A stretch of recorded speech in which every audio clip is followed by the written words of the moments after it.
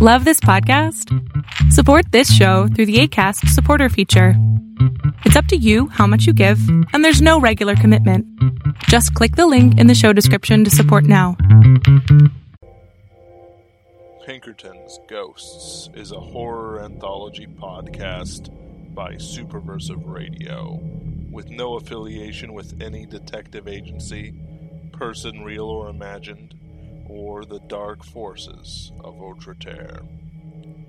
It is not intended for children.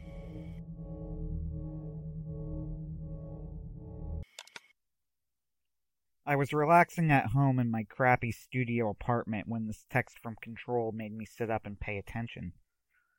High Point State Park in Sussex, New Jersey has been closed for the foreseeable future due to a series of disappearances in the area over the past 2 weeks. In one case, a full family of 5, complete with dog, went on a hike and vanished completely.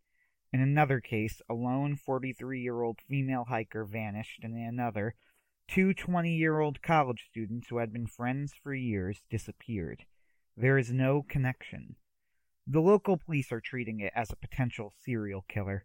We at the Paranormal Pinkertons do not discount this possibility, but the randomized nature of the disappearances and the fact that there is no trace whatsoever indicates to us the possibility that a cryptid may be involved. See the cases documented by David Paulides and the Bee. That is where you come in, Detective Russo. If it is a cryptid, neutralize it in whatever manner you see fit. If you find reason to believe otherwise, report that as well. Now, normally Control's messages end here, but this one continued. The Appalachian Mountains are home to some of the most dangerous cryptids in the world. Hopefully I don't need to remind you to be particularly careful with this case.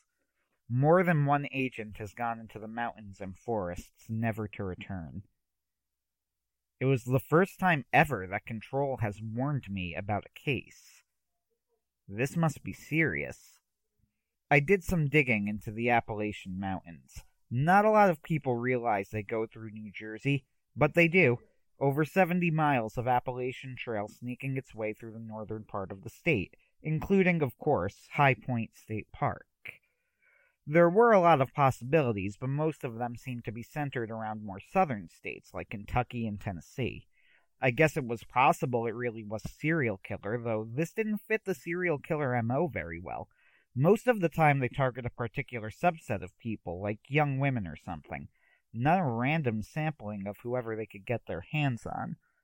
I broke open a book I got from old Tom, Appalachian Wildlife, God Abandoned Stillborn. I listed the potential culprits. It could be the snallygaster, a sort of flying gator-like thing, or a Dwyo, the Appalachian version of Bigfoot.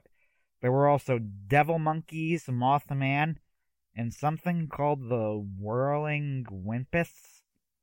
What's up with all of these ridiculous names? Anything deadly that was found in the Appalachians I considered as a possibility. Sure, they weren't normally found in New Jersey, but this was clearly not a normal situation. Who knows what brought them so far north? There were Aztec pyramids in the Louisiana Bayou and elves in Hollywood, and I've wrangled with an English Fey witch who somehow got stuck center state. I'd be an idiot not to be prepared. So it was off on another hour-plus drive to High Point State Park, and once again I was heading in at night. I had to sneak in, but it was necessary. A lot of cryptids only showed up at night anyway, and now it was of course closed until further notice during the day. So it was off on another hour-plus drive to High Point State Park, and once again I was heading in at night. I had to sneak in, but it was necessary. A lot of the cryptids only showed up at night anyway. The New Jersey stretch of the Appalachian Trail is big, but it isn't that big, and the majority of it is very well mapped out. Still, for a proper monster hunt, I was going to have to go off the beaten path. Classic Paranormal Pinkerton work. I was going to start by checking out the locations each of the missing persons was last seen and moving on from there. This time around, I took my usual small handheld lantern, a 12-gauge shotgun I modded to hold 5 shells in the magazine, a crucifix I kept around my neck made of iron to ward off Fae if it came to that, and that's nearly it, actually. I had, through a friend of course, gotten my hands on a Glock 37, then slipped a knife into an ankle holster. Them and the ring of Dispel, which I always wore, the ring that allowed me to see through the veil to the supernatural reality on the other side and to break enchantments. I wondered why I wasn't teaming up with another Pinkerton. Common sense is you don't head into the mountains alone. I'm guessing it's connected to why the only people making regular reports of the Pinkertons right now are me, Jack Morrow, and Jim Donovan, though I still hadn't gotten to the bottom of that one, and Control wasn't saying a peep. Whatever. Point is, I was driving up the mountain to High Point State Park at 9 o'clock at night. The real adventure began with a loud bark. Out from the bushes jumped a massive black dog, with red eyes larger than dinner plates. Its bark was loud enough to cut through the noise of the engine, and it snarled at me as I drove, charging me. Large animals, supernatural or otherwise, can shatter glass and kill the car's passengers, namely me. I gritted my teeth and lost the game of chicken. I had no choice. I yanked the wheel to the side, right downhill into a forest of trees. What a start. Well, I fought for control with my beat-up blue Hyundai Sonata, put my whole body into it, stomach churning and intestines lurching left and right. I bashed my head against the window, trying to control my car's descent, and it made me see stars. But this was serious business. This car was my only way out of the mountains. If I hit one of the many, many trees in the way, it was over. As I slid further and further down the mountainside, I fought to brake the car, dodging tree after tree, crushing brush and uprooting bushes. I shouted, praying to God Almighty for preservation. As I slid further and further down the mountainside, I went skidding over gravel, snow patches and vines, more sled than motor vehicle. At one point I managed to get the car turned sideways, but it kept sliding. The land dropped off and my car ramped off a small cliff, landing nearly sideways a few feet down. My head slammed into the driver's side window once more. There was a moment of pain, then blackness. I woke up in flashes. Starting off the mission with a concussion and a wrecked car? Classic Russo. At first I heard the barking of a dog, then after an unclear amount of time a man's voice. Well, holy shit, the bastard's still alive. Next thing I remembered, I was lying down on... I tried to look around through my throbbing headache. I guess some sort of bed? I was in what looked like an old-timey log cabin, and a towel was on my head. A log cabin? Huh? I couldn't think straight.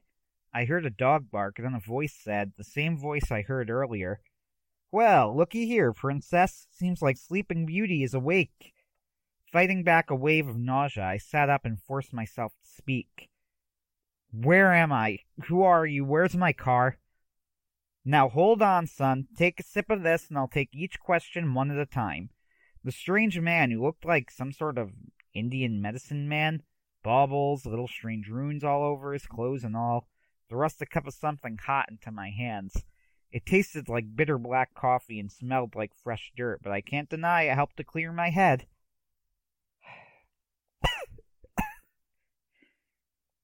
Thanks. But really, where am I? You're at my house, son. The name's Tali. I've been living here for quite some time, princess. At the time, my head was still scrambled, but later it occurred to me that there wasn't supposed to be anybody living here. Instead, I said this. Princess? My dog. And to my utter shock and amazement, a massive, terrifying-looking black hound stood up next to its master's side, the very same dog that had jumped in front of my car earlier. That's right. Princess is what I've heard some folks call a, snarly yow. No need for me to hide it if you can see her. She's normally, incorporeal, but she took a liking to me. Princess and I go way back. I stared in open-mouthed amazement as Tali gave me a penetrating look. Your car is somewhere up the mountain. I suggest you wait until morning to get it. I'm amazed you're here at all. I thought they closed down the mountain to tourists. I was still trying to wrap my head around Princess the Incorporeal Hellhound. Although the bitter coffee was helping to clear my head faster than I expected, I still felt like I was a half step behind everything else, trying to catch up. You have a Grimm as a pet? Grimms are known for hanging around churchyards and are well known as harbingers of death. The eyes give it away. A snarly yow is an Appalachian variant known for jumping in front of cars and terrifying travelers, but with the same end result. Lucky me. Snarly yow, young man. Princess is scary looking, and I'm sorry you recognize her, but she's trying to help. Princess is telling you to go back, and you should listen. I looked at Princess suspiciously, then stood up. Never mind that for now. Listen, thanks for the help, but I need to find my car. It's my only way of getting around. You'll probably need a tow if you can even get it to the roads, but it isn't far. Maybe a 10-minute walk up the mountain. Good thing I had Princess to help me carry you. I can't force you to stay, but I advise you wait here for the night, young man. There are strange things lurking about right now. Winter grants power for them beyond the norm. If my head had been working a little bit better, I probably would have asked Tali about the strange things he was referring to. I also probably would have stayed the night. But despite the speed my headache was clearing up, what was in that coffee Tali gave me? I still wasn't 100% and wanted very much to try and find my car. Thanks for the warning, but I can take care of myself. I've had training. I appreciate everything, Tali, but I'm off to find my car. Well, far be it from me to stop you, but you better take this. He handed me my shotgun and other weapons. I didn't want anything going off if you panicked. Figured you had it with you for a reason. I hope you know what you're doing. I stepped out of the cabin into the night, then grabbed my, somehow working, though it had no reception, phone from my pocket and turned on my flashlight. Unfortunately, Tali hadn't grabbed my lantern, so it was my only light source. It was damn cold outside. So do I. Now, this was, in hindsight, very, very stupid. There was no reason not to wait until the morning at least and prepare for my monster hunt with my head a little clearer. But my head wasn't clear, rapidly though it was clearing, and at the time finding my car seemed like the top priority. Just remember, if what I'm doing seems dumb, I literally had brain damage. The log cabin Tali lived in was located halfway down the mountain. The whole area was blanketed with trees, so deep and black that it blocked out any moonlight that might have been showing, leaving my dim phone flashlight as my only way forward. Doggedly I hiked up the mountain. It was probably 5 minutes before it became impossible to see Tali's log cabin. Another 5 minutes and my head had cleared enough for me to realize how stupid this was. I couldn't see more than 5 feet in front of me. I hadn't hit my car, and Tali's cabin was already out of sight. It was too late now. I had to keep moving forward. This is when I first heard the noise. It started off sounding like a whoosh, like the sound a kite makes when you whip it through the air. When I heard it, I stopped and looked around, raising my gun at a probable direction. No good. It was too dark and my phone didn't cast enough of a light to help me see. I was ready to keep searching for my car when the sound grew louder and deeper. Sound less like a whoosh and more like a bee's buzz. No, like a buzzsaw, actually. Concussion or not, my alarm bells were ringing. Quickly I cycled through Appalachian cryptids in my head, trying to work out what could be causing this noise. Dwyo? Snallygaster? Devil monkey? It hit me like a ton of bricks, so hard that I slammed myself to the ground, and just in time, too. A shape came whirring through the air directly over my head. I felt the hooves brush my hair, pulling my scalp and nearly breaking my neck. That's right, hooves. The whirling Wimpus is one of the most terrifying monsters to stalk the Appalachian Mountains. Don't let the silly name fool you. 7 feet tall, with hooves like a horse and a body like a gorilla, It kills its prey by skinning so quickly it turns invisible.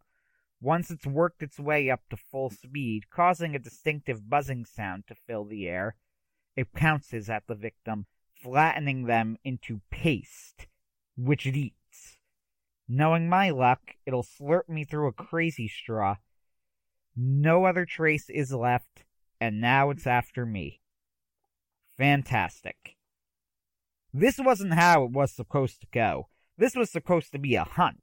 I was going to track this creature down, figure out what it is, and then come up with a plan to take it on. I mean, I guess it is a hunt, but I'm not the hunter. I tried to think, and let me tell you, any lingering fogginess caused by the concussion had been banished by fear and adrenaline. I was alert. I took stock. I could barely see, and even if I could, the damn monster could turn invisible anyway.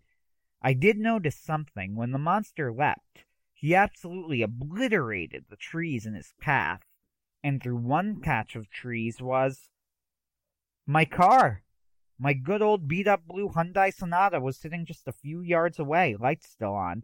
The beautiful thing has rear fender to passenger door deep into a massive set of honeysuckle and creeper. Tali hadn't turned off the car. It looked as if I had miraculously avoided damage to the engine.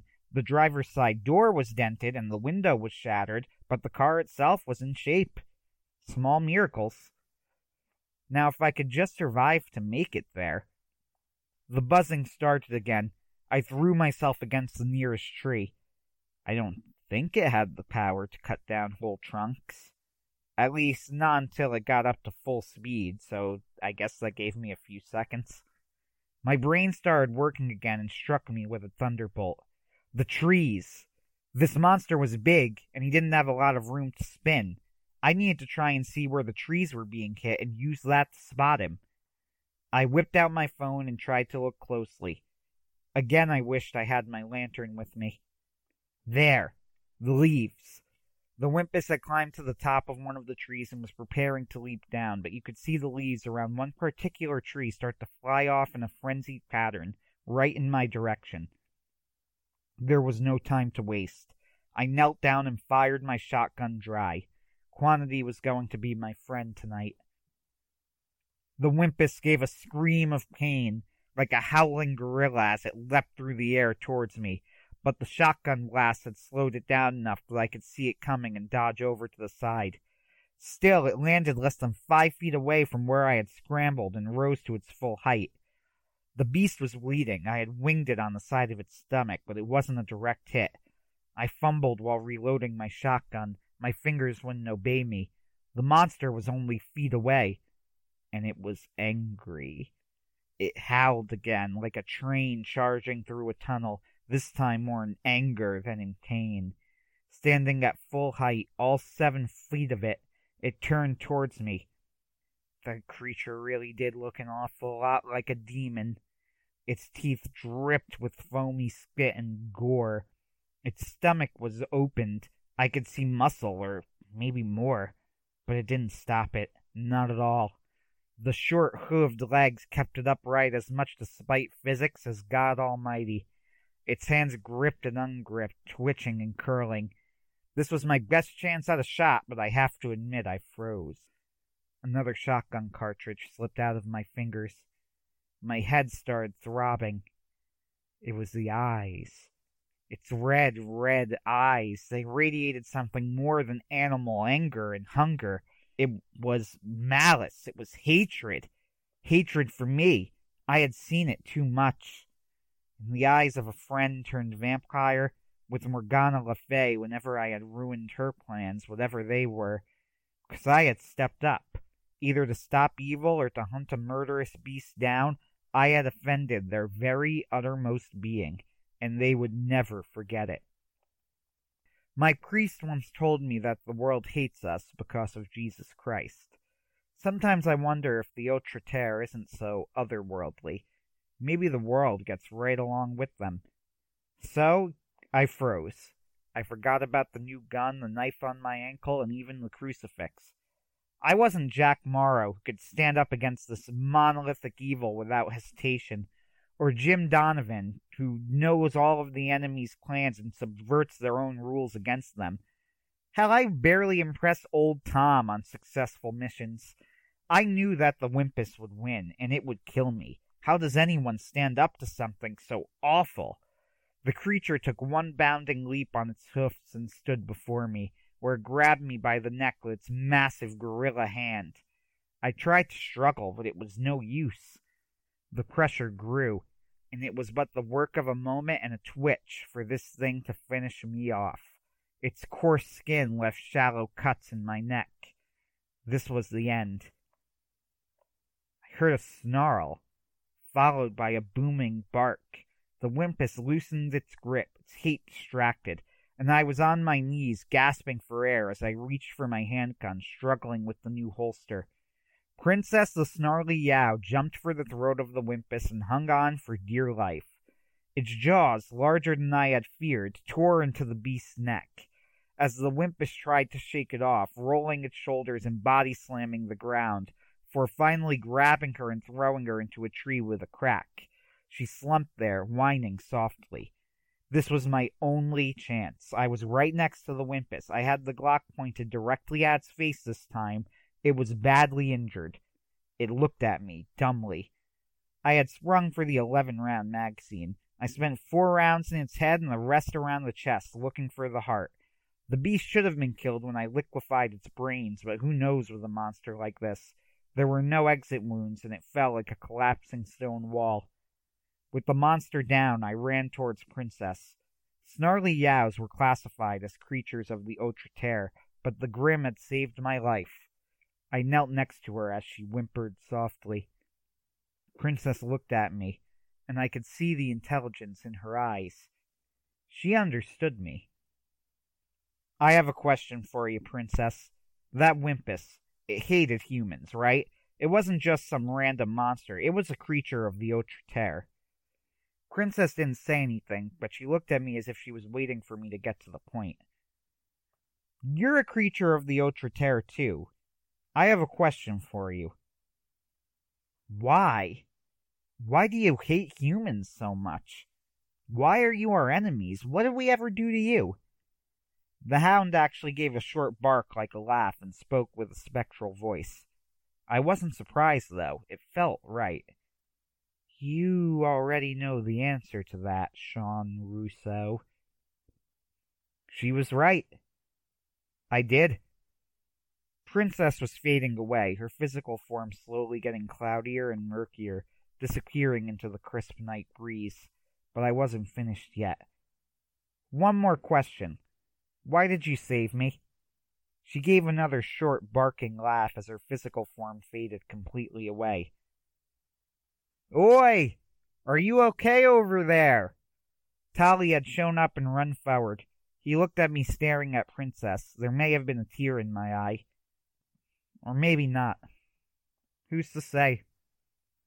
Now, son, don't you worry about Princess. This happens every few 100 years or so. She'll be back eventually once she gathers her strength. Going corporeal like that takes a lot out of her. I looked at Tali and tried to give a brave smile. Thanks. I wouldn't have wanted that to be permanent. I'm fine, thanks to Princess. Tali nodded gravely. Princess is loyal. She was more worried about you than I was. I never should have let you leave. Sorry about that. Though you do seem to have done well for yourself. Killing a whirling Wimpus. Now that's some achievement. I thought for a moment. I guess it is. Hey, can you do me one more favor? Name it. Help me tie that thing to the roof of my car. In the end, tying the whirling Wimpus to the roof was deemed impractical for a variety of reasons. I settled for cutting off the head and cutting out its stomach and intestines. So be prepared for that one, Control. It's the best proof I can think of, and anyway, I feel like the eggheads may want to study this one. My car was miraculously functional. I had to replace the driver's side window, and I'll live with the dent on the door, but the car drove, and with a little help from Tali, I was able to get back to the road. In the end, I think it's safe to say that the presence of a whirling Wimpus explains the disappearances. And with its death, the trail should be able to be reopened with no issues. Something did bug me about all of this, though, Control. There's no reason I should have been there alone. Common sense says that if you want me investigating in the mountains, I should be going with a partner for safety. And you still haven't told me why none of the other Pinkertons outside of Jack and Jim are reporting in. Plus, there was something about that whirling Wimpus. Something in its eyes. I think it knew who I was. I think it might have been luring me out there. What does all of this mean in the end? I don't know. Not yet. But I'm going to find out. I need to speak to someone more experienced. Someone who's seen it all and can spot the patterns that maybe I can't or won't. God help me, I think it's finally about time I paid old Tom a visit. Sean Russo, signing off. For now.